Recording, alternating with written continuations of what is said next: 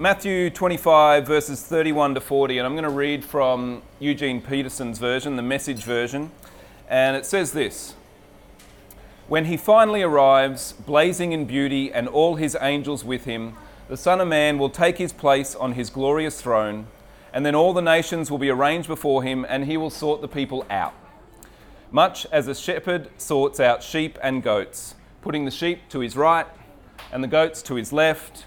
And then the king will say to those on his right, 'Enter you who are blessed by my Father. Take what's coming to you in this kingdom. It's been ready for you since the world's foundation, and here's why.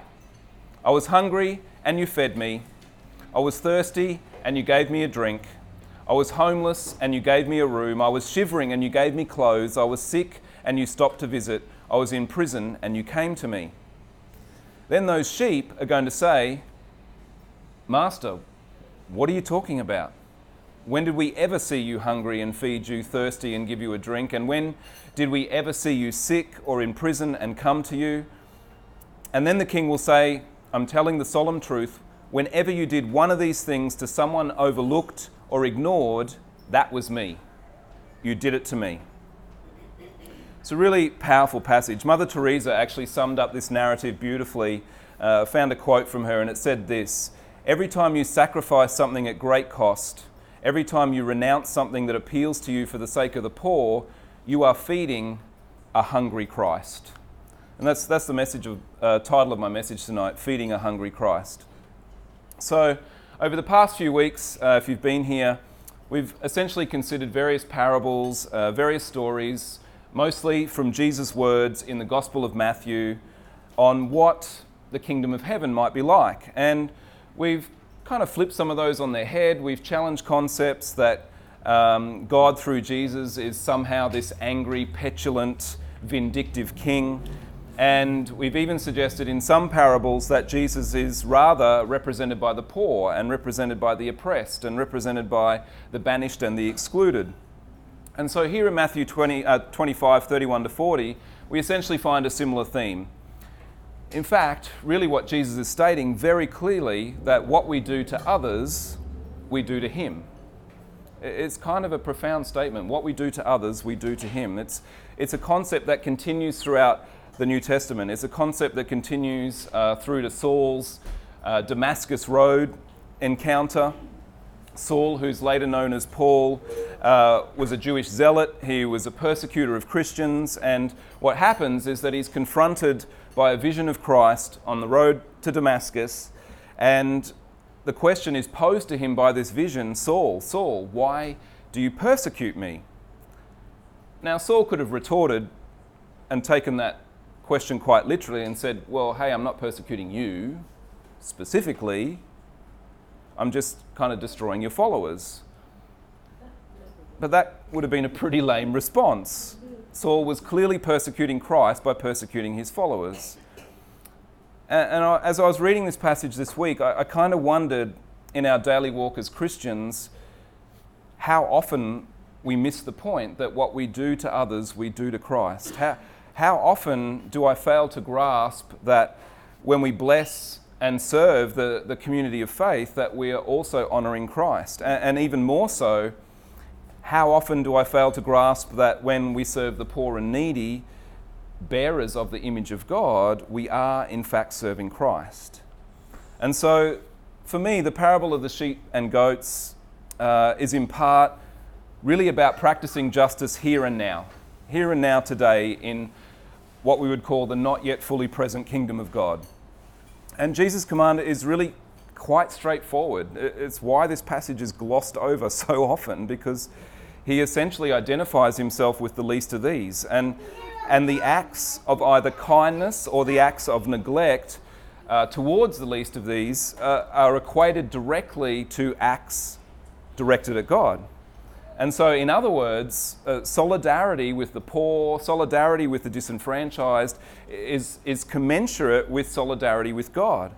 And so, the more we open ourselves up to the disenfranchised, the more we experience communion with God. I think that's something that we can directly argue from this passage.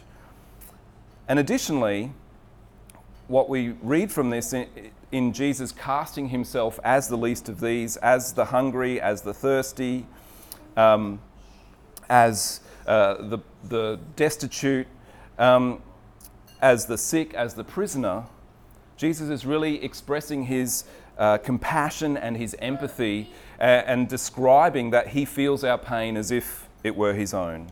He's essentially saying we're linked, we're interdependent, this is the body. And so in the act of oppressing or excluding the poor, it's essentially equivalent to oppressing and excluding Jesus. Similarly, the act of liberating and including the poor is equivalent to liberating and including Jesus. St. John of the Cross said, "Love is the measure by which we shall be judged." And so we are called to love the poor, the marginalised, the excluded, the least of these. We're called to love each other. And even greater and more challenging than that, we're called to love our enemies. And so in this parable, which is essentially describing a narrative around Judgment Day, the sheep and the goats are separated.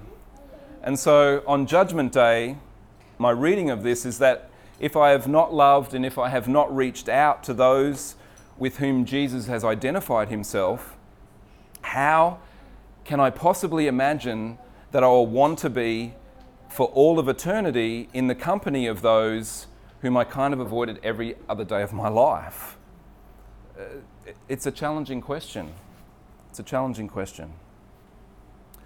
But I think we also miss the point if we really just reduce this parable to being solely about judgment. Because, as I mentioned, this parable is really also about today. This parable is very much about communion and encounter. And so if I cannot find the face of Jesus in the face of those who are my enemies, if I cannot find the face of Jesus in the undesirable, if I cannot find him in those who have what I would deem to be wrong ideas, if I cannot find him in the poor and in the defeated, how can I find him in communion? How can I find him in the wine and the bread, or in what we label worship, or in the resurrection? Professor of theology Frederick Herzog argues essentially that if we overlook the poor, we will not encounter God. And so both the sheep and the goats are really equally quite bewildered by the words of Jesus. When, they ask. When did we see you hungry? When did we see you thirsty? When did we see you a stranger or naked or sick or imprisoned? And I think this is a really kind of profound question. For me, it's really an insight into how frequently I might fail to recognise encounters with God. We so frequently chase God in miracles, and we so frequently chase God in worship music or altar calls. But I wonder, even just this week, how many times I failed to recognise an encounter with Jesus. Did I fail to recognise him in the person I sat next to on the plane to and from Sydney this week? Did I fail to recognise him in the Indigenous man that I passed on the street? Did I fail to recognise him in the woman who served my coffee? Did I fail to recognise him in the former refugee who handed me a voting slip yesterday? Did I fail to recognise him in my kids or in my family? Jesus asks us to recognise him in the least, and I wonder how often I fail to do that. But there's good news. This is not just a moment of great conviction or condemnation at all. Because the good news in this passage is that even if we don't recognise Jesus, even if we aren't aware of him, even if we think that somehow we've denied him, we're actually still welcomed into the kingdom of God.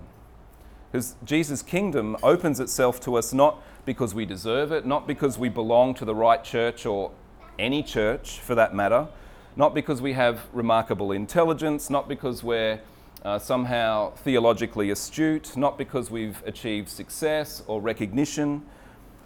The kingdom receives us, Jesus says, simply because we're willing to care.